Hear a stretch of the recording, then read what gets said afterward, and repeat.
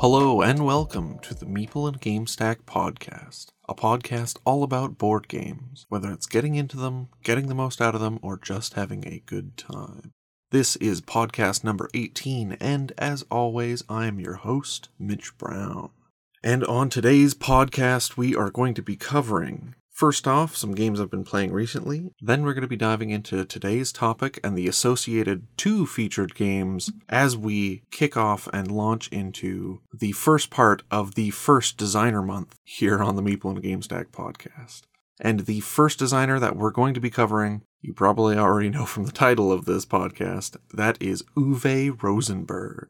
One of the largest names in board gaming and one whose games I haven't really covered. And in a moment we'll hear about why I picked him first and a bit more about what this designer month thing is after what I've been playing recently. So first off, for what I've been playing recently, I recently had the chance to pick up Res Arcana, designed by Thomas Lehman and published by Sandcastle Games.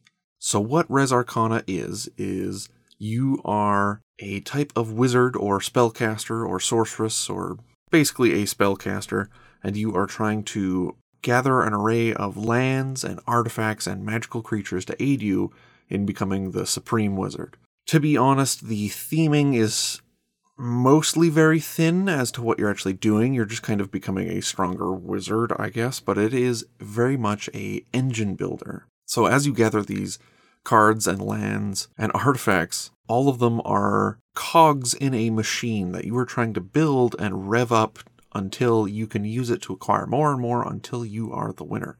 This game is very enjoyable, honestly very good. It is absolutely an engine builder or slash tableau builder, since technically you're grabbing these cards and adding them to a tableau in front of you.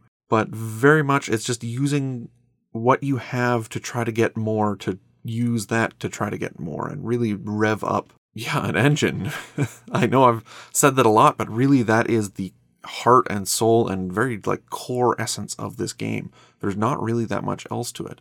There's a little bit of interactiveness between the players, but largely it's just acquiring these cards before your competitors have, generating more mana or resource or energy that can let you acquire more things to let you rinse and repeat until you're the winner, and try to do so faster than your opponents. Overall, this is a great production. The art in it is excellent. I quite enjoy it. The tray that actually comes with the game is a nice addition. Having it all organized already for you instead of just a bunch of plastic bags is lovely, as well as it's usable during the game, so I quite enjoy that. Yeah, the theme is mostly a light dusting. I mean, your spells and stuff are very thematic, but what you're actually doing is a little nebulous. Yeah, I really don't have any problems with this game. It's very palatable, it's very kind of easy to learn, but hard to master.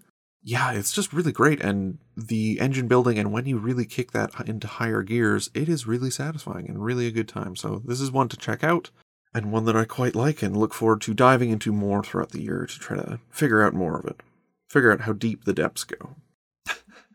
My one niggle here is just a slight bit of why, I guess, is that they have the different elements that you gather. You gather life energy, death energy for the different parts of magic. You have water, and then you have Efflam, which is literally, they're little red tokens. They look like little fire wisps, but they're Efflam. Why are they Efflam? Why is that? That's so bizarre that of all the things that they don't really rename, it's not its own world necessarily, terms are left mostly generic.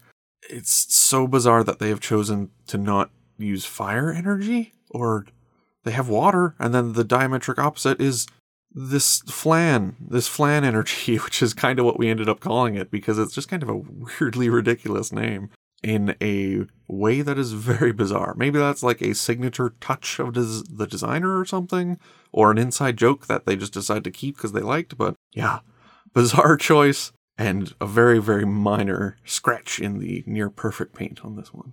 Quickly, I'm going to cover some games I've been playing recently that I had a chance to play. They're mostly one-offs and stuff that I've talked about before, but here goes. Been playing more Kulami. It continues to be wonderful quick chess. Highly recommend checking it out more if you haven't yet. I know I've mentioned it a bunch, but it is just very classy, very good looking, and a very deep and enjoyable game.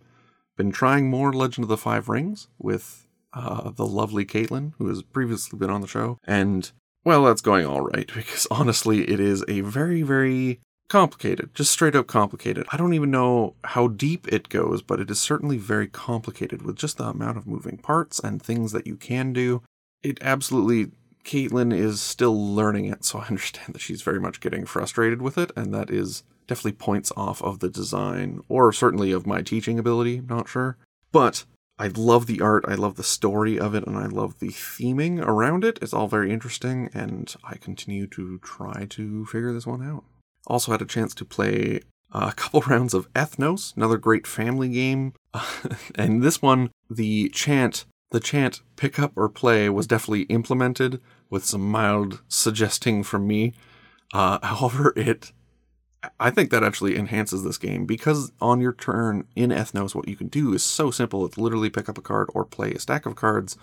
Your turn should be less than like a second most of the time, or 1 second. Literally just pick up a card, next. And I understand there's a level of strategy, but I don't think this is the game for that. Like, yes, you can have an overarching strategy. Sometimes you can look and see where you want to do things or what you're going for in particular. But because it plays with higher amounts of people, goes up to 6. And if you're playing with that, use everyone else's turns to consider that, and then just know what you're going for on your turn, so that, you don't have to get chanted at going pick up or play, pick up or play, pick up or play. And I really, as much as this can be like kind of a hassling tactic by everybody else, I do think it enhances the experience and is kind of a fun way of razzing people who are taking a fair bit of time or trying to play the game much slower than I think it's intended to be.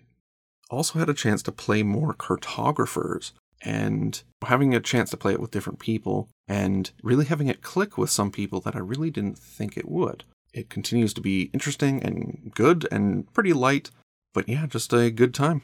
And I look forward to playing more of that as well. So still recommend Cartographers. Alright, and now time for the topic, which is part 1 of the first ever Meeple and GameStack Designer Month, focusing on Uwe Rosenberg. So, as to why I'm doing these designer months is I freely acknowledge that I'm kind of newer to board games. If you're a longtime listener of the show, you kind of already know this, but I haven't been playing them, too long. It's been a couple years, and that's enough to kind of know what I'm doing and be able to talk about them in an intelligent way, but I certainly don't have the huge critical backlog that a lot of people in board gaming media have, and I want to work on that as a critic to be able to know what's out there a little bit more, to know how things compare to the old kind of well-regarded classics.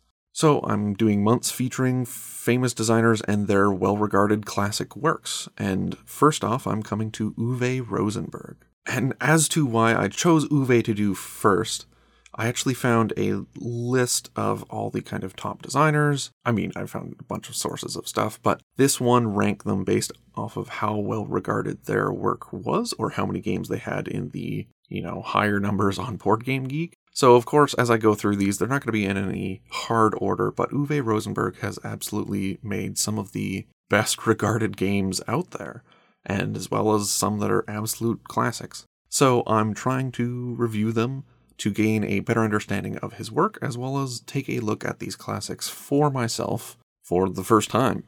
As for this designer, I hadn't actually, I'd heard of him, but I did not know concretely too much about him before this. So basically how these months are going to go is I will cover their games, try to do their greatest hits, or the ones that I, in my research, find to be most representative of their body of work.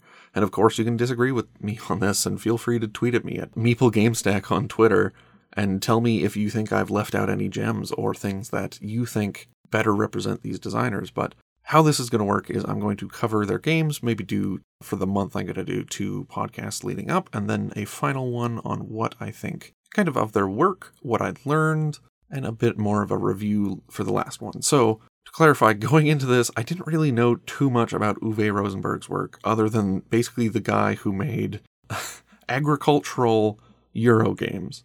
It was basically the reputation he had, quite well regarded, but I didn't know concretely too much about his work, and I certainly hadn't played either of today's 2 feature games before now. So for this designer, I chose to cover 4 of his top games, I'm going to reveal the last two on next week's episode, but the first two that I chose to feature on our today's feature games are Agricola and Patchwork. Both of them very highly regarded, both on the top 100 of Board Game Geek, and two different ones that I thought would be good, his classics, and also representative of kind of different styles of his. So first, let's talk about Agricola for the first feature game, and I actually played the revised edition. I know there is the original, which is a early 2000s, I believe 2006 production. I actually played the revised edition. Just for reference, so that you know, I understand that they are quite similar. However, diehard fans will, of course, find huge differences between them. However, as someone kind of going into it for the first time, I figured the revised and streamlined edition would be a better pick. So this is Agricola, of course designed by Uwe Rosenberg and published by Lookout Games. So this is to cover basically, first off, it is absolutely a classic. It's still high up on the top 100 of Board Game Geek. It was number one game for, I believe, a few years. Honestly, I have heard the name Agricola thrown around so much that it has been so interesting and just enjoyable for me to actually find out what this game has been about.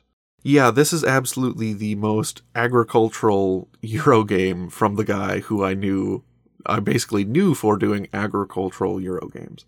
The theme of it is you are a Middle Ages German farmer trying to subsist off the land and grow your crops and livestock and provide for your family and grow your family.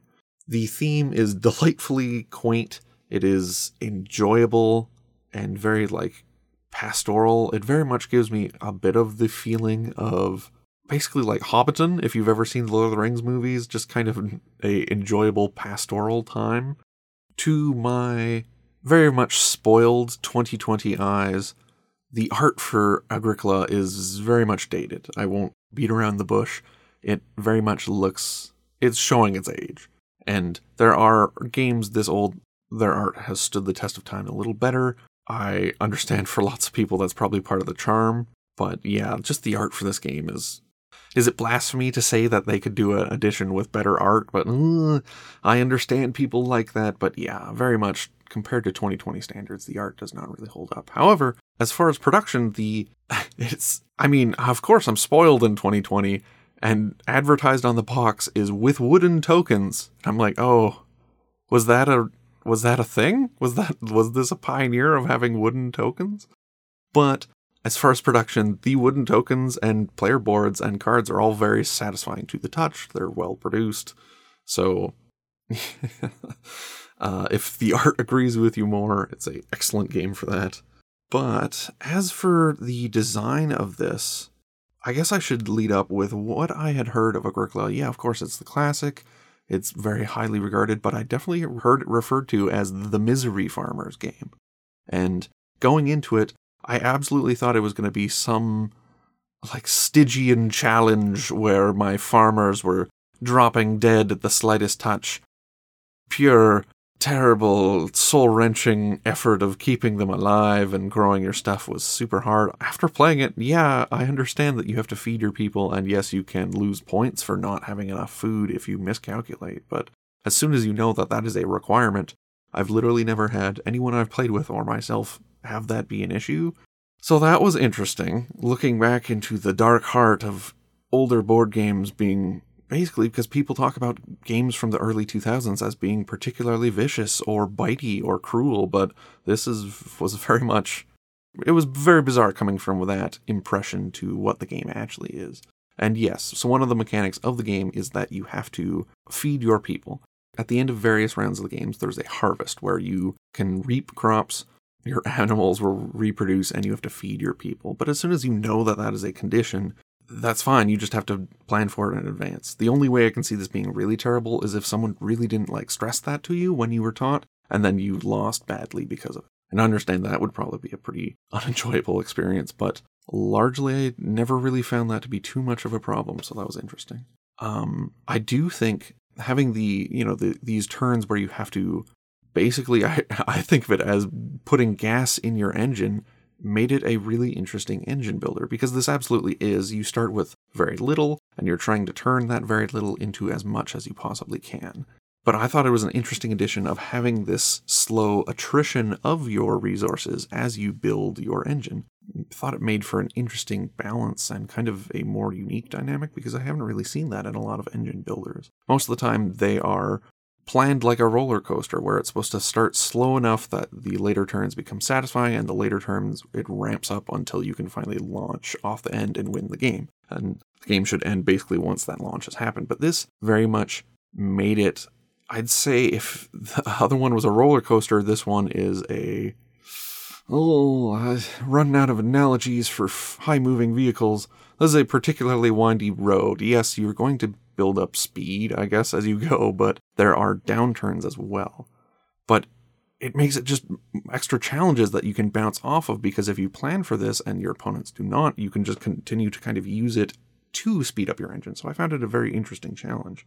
And a very fun engine to spin up. And very much, to me, I've played a lot of video games, so you might not get the reference, but this very much feels like in theme and gameplay as, it's very much a farming game, but it feels like Stardew Valley, the board game. So if you're coming to this podcast from video games looking at board games, you might find this immensely satisfying if that's the kind of challenge that you enjoy. And a couple more points. However, a negative point besides the art, that of course, that's just time. Of course, art in board games has increased and gotten better and better and better over the years, so it's pretty unfair to compare. But one thing that is kind of a tough sell here is that the manual's fine. I can manage that. But the teach on this game is pretty rough. I think the game is not complicated. It is complex, and I think it goes pretty deep. I haven't had, I've had it for less than a month and played it as many times as I could, of course, but yeah, I haven't had chances to really plumb the depths of it, but it's not a terribly complicated game. But the teach on it is rough, because what you actually do on the turns is not actually that complicated. But the thing is, what you are doing is entirely predicated on your knowledge of the systems of the game, and there's a system for crops, there's a system for animals, there's a system for house expansion, there's a system for expanding your family, and teaching all of these systems, occupations, and upgrades, and producing food, and all of it makes it a pretty rough teach, I have found. And getting people into the game is difficult. Once they're in, I think it is, worth it, satisfying, but just getting people over that initial hump is pretty rough. I don't want to be too pompous here, but I think if there was ever a second or third edition, I'm not sure, a revised edition, if you will, I feel like a pared down module or something to help teach the game, maybe a version where you have a limited amount of people and you literally just produce crops and build your house and try to get half of the game in so that you can get people playing without this huge hump of kind of learning before you start. Of course, you can just throw people in, and partially this is a quirk of mine, is that I play with people who are competitive and want to, even on their first play, be competing. So I don't have the luxury of trying games where I teach them to people, where I can just throw them in and explain as we go. They definitely all want to know before we start playing. So yeah, I'm not anyone to be critiquing one of the best board game designers' work ever, but if there was ever a new edition of this, I would love to see a easier way to teach it.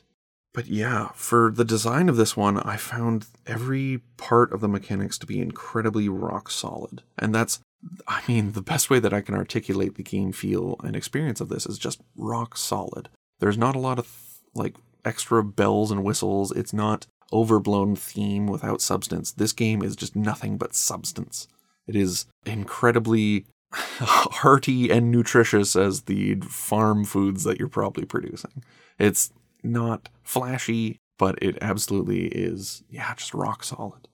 Okay, and one more thing that I found about Agricola is very interesting, especially to me from, a more modern perspective, is the intense focus on being a generalist. In most games that you play now, or at least that I have played, if there's a bunch of aspects that lead you towards victory, you can absolutely focus on one, specialize on it, and try to push that to its max to win. usually that's like a good strategy. You can just be the whatever guy in Agricola. You could be the farming guy, or the harvesting guy, or the vegetable guy, or the animal guy, and like do that thing to the exclusion of everything else and do it much harder than everyone else and have that lead you to victory. But a result of the scoring system within Agricola is that you really can't do that. It does not reward you for specializing. You will actually lose points if you don't cover your bases on basically every area of the game. And to me, this was really bizarre. A really interesting stroke that you are encouraged to be a generalist. And that is the best way to win the game. Which, I mean, I'm not sure if I love or hate it yet, because it's just very different. Like, usually, when in any game when there's many paths to victory, you can do any of those and try to focus on that one to the exclusion of all others, but this really doesn't reward you for doing so, and it's just an interesting focus for the game. And I guess makes it, I don't know, more competitive, because in a worker placement game where everyone has to focus on everything, I guess it keeps everyone competing with each other for all the spaces that everyone needs. If you were just the vegetables guy, or just the animals guy, you could then focus on those spaces and try to basically claim them for the game and make sure that you're the one using them the most and edge people out. But because everyone needs everything, it keeps everyone kind of competing over these spaces. Bizarre. I mean, to me, bizarre, but I think it's a really good stroke that really tightens the experience of Agricola together. So yeah, that is what I've had, my kind of experience with Agricola so far. And I actually quite like this game. I quite enjoy it. I enjoy the kind of dense systems and playing off them. That really is part of what I really enjoy about games. So this is going to make it into my collection. However, best game ever, I don't know if it's quite up there. And this game is really good, but I'm not sure. I mean, already I guess it's a mark of how good this game is that it's making me kind of evaluate how I evaluate games. Yeah, I don't have a definitive rating or where I would put it yet, but yeah, it's making it into my collection. I quite enjoy it. I don't know if it's a 10 out of 10 game for me. I think it's a great game. I don't know if it's amazing. And I think that's basically the conclusion I'm going to have to come to for now, until I can play it a lot more. And hopefully I will continue to, and I'm going to try to do so throughout the year, so. That was Agricola. Next up is Patchwork, once again designed, of course, by Uwe Rosenberg and published also by Lookout Games. So what Patchwork is a 2-player dueling tile-laying game with some kind of unique twists to it. So what the theme is, you're making a patchwork quilt, basically, is what I've always heard them called. I'm not sure if they're called patchworks elsewhere, but this is absolutely a quilt, is what I would, the garment is what I've heard it referred to as. So what you're doing throughout the game is filling out this patchwork. You're constructing this quilt. You are given a grid that you have to get tiles to fill up and try to get the most points. An interesting part of this is you actually arrange these tiles in a ring around the kind of central board. The central board marks sort of time units in a spiral towards the end, so there's a hard end on the game, and each time you grab a tile, you have to pay for it with buttons, which you start with a certain amount, and you also have to move your token along this kind of time tracking board. And at certain increments along this time tracking board is basically a payday, is how I think of it, but it's how many buttons you have on your pieces, on your quilt, and based off of that, that's how many buttons you'll receive, which you can then use to spend on more tiles to add pieces to your quilt. So there's a bit of, that engine in there. So as you place these tiles onto the board, basically you have to choose priorities, and are you going to go for the tiles that will give you the most points on these paydays? But what those often do is launch you down the track, and you'll move a bunch of spaces past your opponent.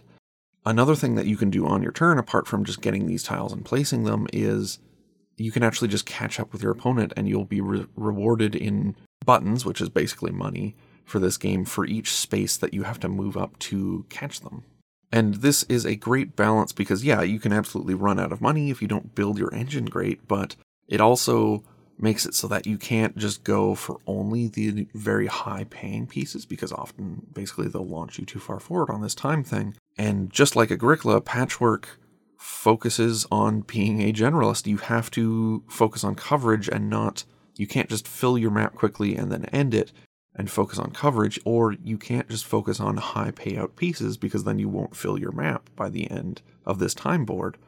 I feel like it's another, after playing Agricola and kind of finding that strong bent towards being a generalist as opposed to being specialized, I found it also kind of present, I guess, another flavor in a different dish from the same chef, and just a very interesting touch into Patchwork. But yes, with Patchwork, making the quilt is once again delightfully quaint. I think that's also an element that's present here across both games. Components are super satisfying and well made. And bizarrely for me, maybe it's the focus on not specializing, or just the balance between the different kind of playstyles as you move across this board and balance grabbing pieces, is that I'm terrible at this game. I've almost exclusively lost it. I think I've won like once of the games that I've played. For some reason, my brain could not wrap my noodle around kind of the balance of it. I'm certainly improving with plays, but it's just a bizarre one for me, and kind of an interesting just part of this game.